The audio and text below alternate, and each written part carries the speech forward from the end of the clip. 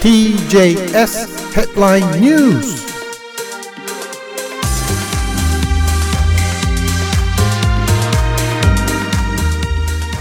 12月1日金曜日、スタジオの時刻はですね8時7分を回ったところです。ニュースヘッドラインお願いいたします。まずニューヨークの市場です、はい、ダウ上がりましたね、36,000台になりました。53ドル45セント上がって36,004ドル34セント。このままいけよナスダック 49.23 ポイント、こちらは下がって14,181.73 ポイント、 SP500 もわずかながら 3.47 ポイント下がって 4,565.28 ポイントとなっています。昨日もね同じようなスタイルだったんだよな。ダウは昨日はね520ドルも上がっちゃって約 1.47 ポイントですよ。これ大きな上がりですけどね、これは36,000になるかなと皆さん思っておったけど今朝方なりました。このままいけようという感じ。はい。それから円ドルは147円47銭。WTI は下がってますよね。昨日ね150じゃない100じゃあごめんなさい、100だって70だよこれであったり75ドル90セントぐらいになりましたよね、終値がね。そんな感じでございます。昨日のニューヨーク株式市場、高決算も発表したアメリカの顧客管理ソフトウェアセールスフォース、こちらがね良かったんですけども3日続伸しました。それでもってダウはね昨日はね520ドル47セントあって35,950ドルになったんですけどもね、決算型は36,000になっています。はい、これね年初来の高値でございますけどね、はい。さて世界注目のイスラエルとハマスがガザでの戦闘を再開しました。イスラエル首相府は1日の声明で、ハマスが合意の枠組みに違反し、女性全員を解放しなかったと批判。ハマスは解放人数に遺体を含めようとしていたと伝えられ、両者の溝が埋まらず戦闘休止期間の終了となりました。イスラエル軍が次に侵攻するとみられるガザ南部は北部からの避難民を受け入れて人口が密集、逃れる先が限られていると叫んでおるんですけどもね、こういった中で被害拡大への懸念が高まっています。イスラエル軍は休止期間が終われば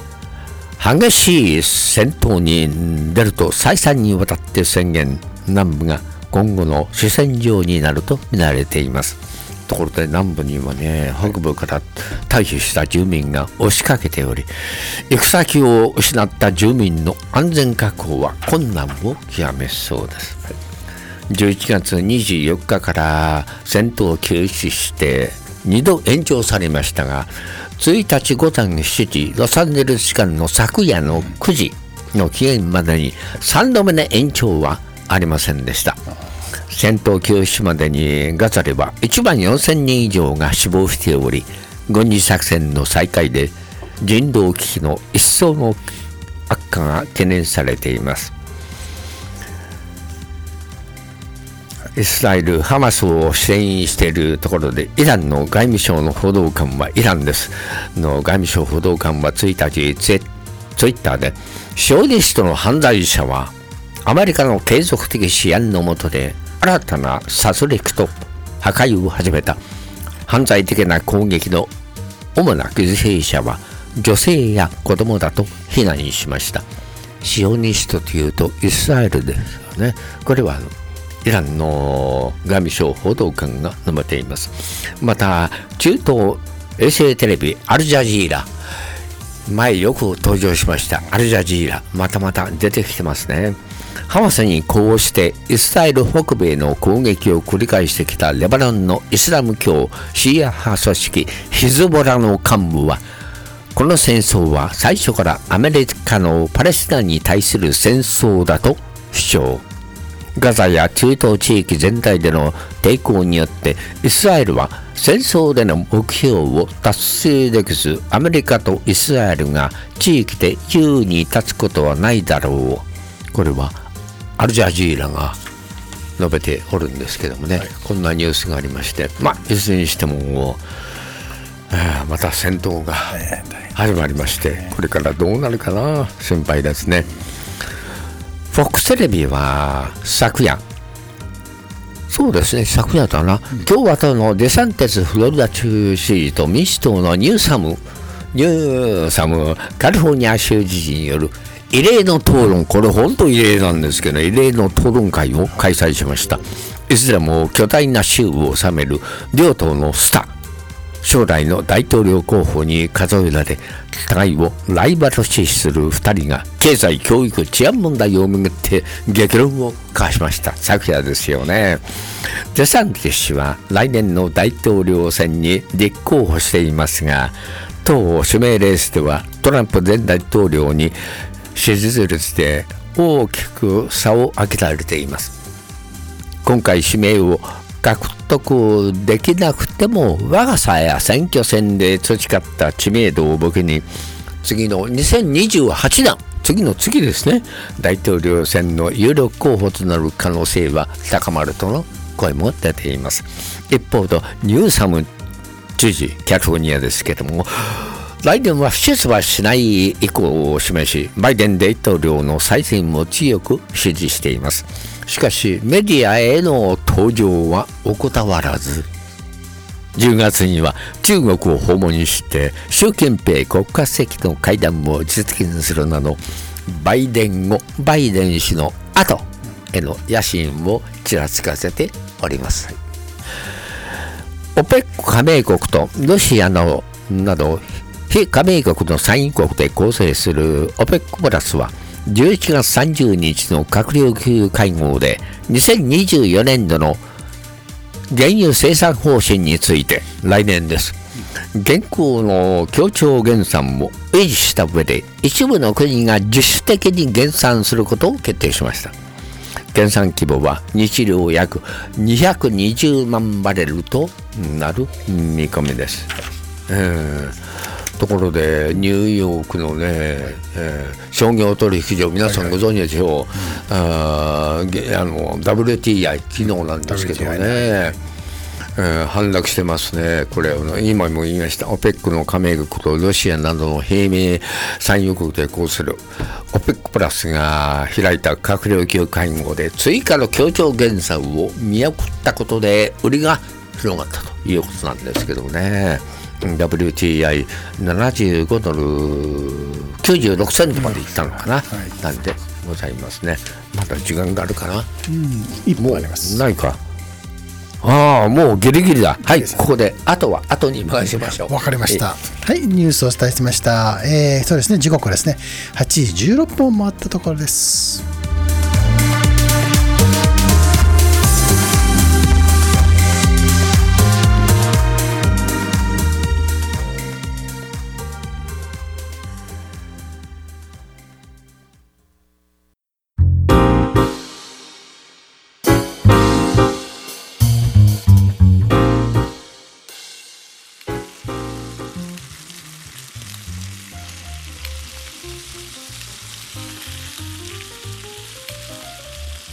多摩園がステーキ店をオープンします。日本全国から産地別英語日本産和牛を揃え提供できるお店、ステーキライブラリーが11月29日にグランドオープン。最高級の US プライムビーフや厳選した和牛のステーキを味わえます。またオイスターやシーフード会談も楽しめます。お祝い事などはステーキライブラリーと言ってもらえるようなお店に仕上がっております。ステーキを身近なものに、豊かな時間と豊かな空間を作り育む地域に根ざした活動をモットーに、楽しくて魅力的な街を皆さんと共に育てていきます。ぜひステーキライブラリーをよろしくお願いします。詳しい情報は TJS ラジオのトップページにありますパネルからアクセスしてください。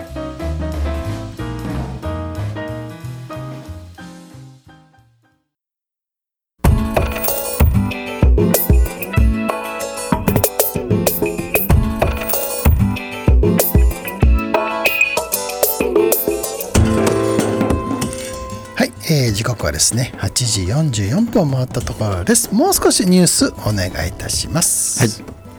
1960年代末から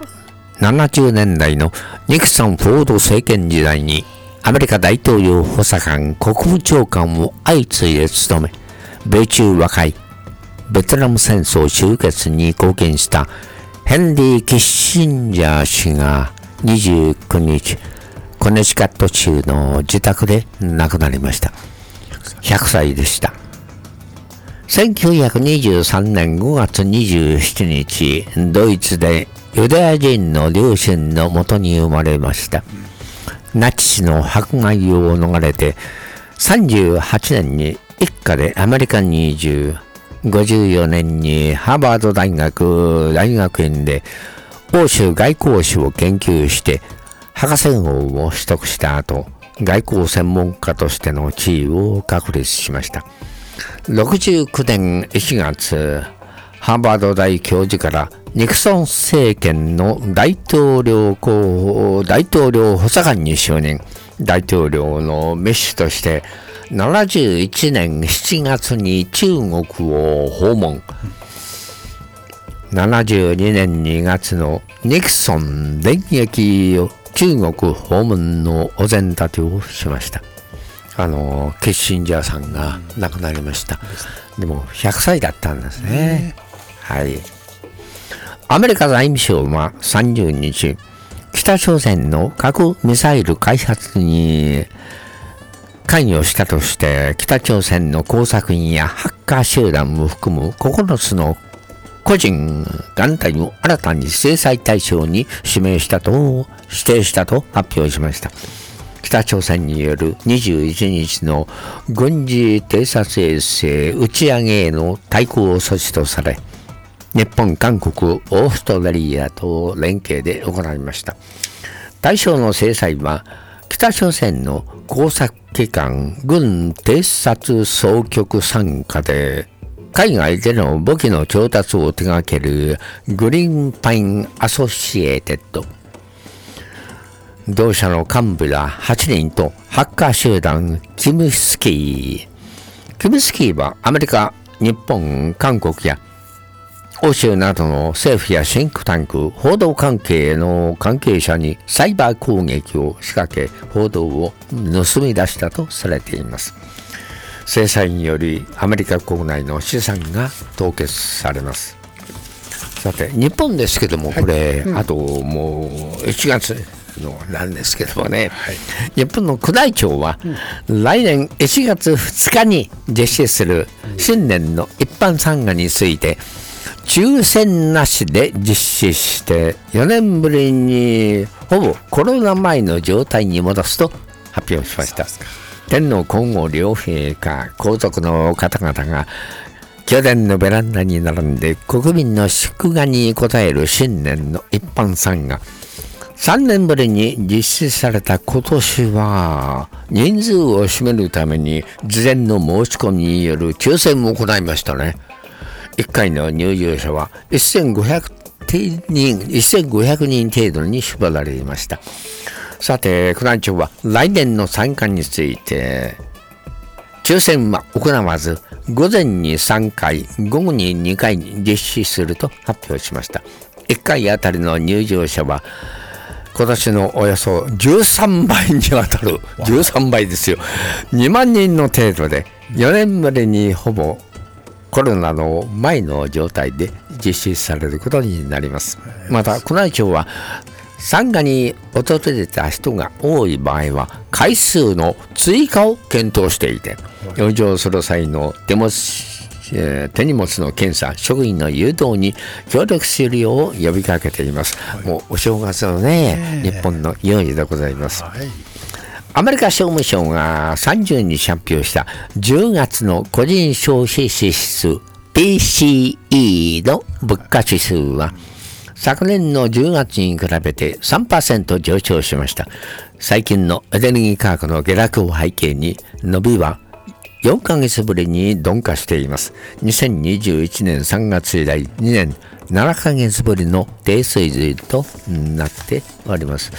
あ、これ国際ニュースだ。タス通信によりますと、ロシアのペスコフ大統領報道官は30日、プーチン大統領の大規模記者会見を12月14日に実施すると明らかにしました。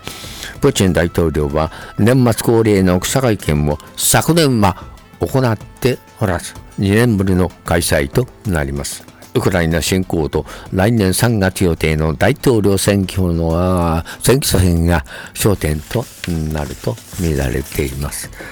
まだ時間があるかな。ありますね。はい、ちょっとありますか。ありますよ。はい。これは中国ですけども、中国の国家統計局が30日発表した11月の製造業の購買担当者景況指数 PMI は 49.4 となり、前の月に比べて 0.1 ポイント低下しました。景気の拡大縮小を判断する節目の50を2ヶ月連続で下回っており、景気の悪化が改めて浮き彫りになっております。はい。こんなところですか。はい、そうですね。はい。まだたくさんあるんだけどね。もういいか。そうですね。はい、以上です。はい、ありがとうございました。時刻はですね、8時51分になりかけております。何かさっきなんか大谷選手の話。大谷選手がまたまた賞を招待してますね。もう MVP とかね、たくさんの賞を得ておるんですけども、今シーズン最も活躍した指名打者に贈られるエドガー・マルティネス賞が発表されて、アメリカンリーグでホームラン王を獲得した大谷翔平選手が3年連続で受賞いたしました。すごいね。大リーグ機構は30日、今シーズンのエドガー・マルティネス賞を発表して、エンゼルスから FA フリーエージェントになってるんですよね。この後どうなるかな、ちょっとね、注目しておりますけどもね、大谷選手が受賞したと。大谷選手は大リーグ6年目の、今シーズン6年目になるんですね。6年目。打率が3割4厘、ホームラン44本。すごいね、44本だ、95打点をマークし、ホームラン王のタイトル、MVP になっているのが最強優秀選手、たくさん賞を頂戴しましたよね。はい、そうです。わかりました。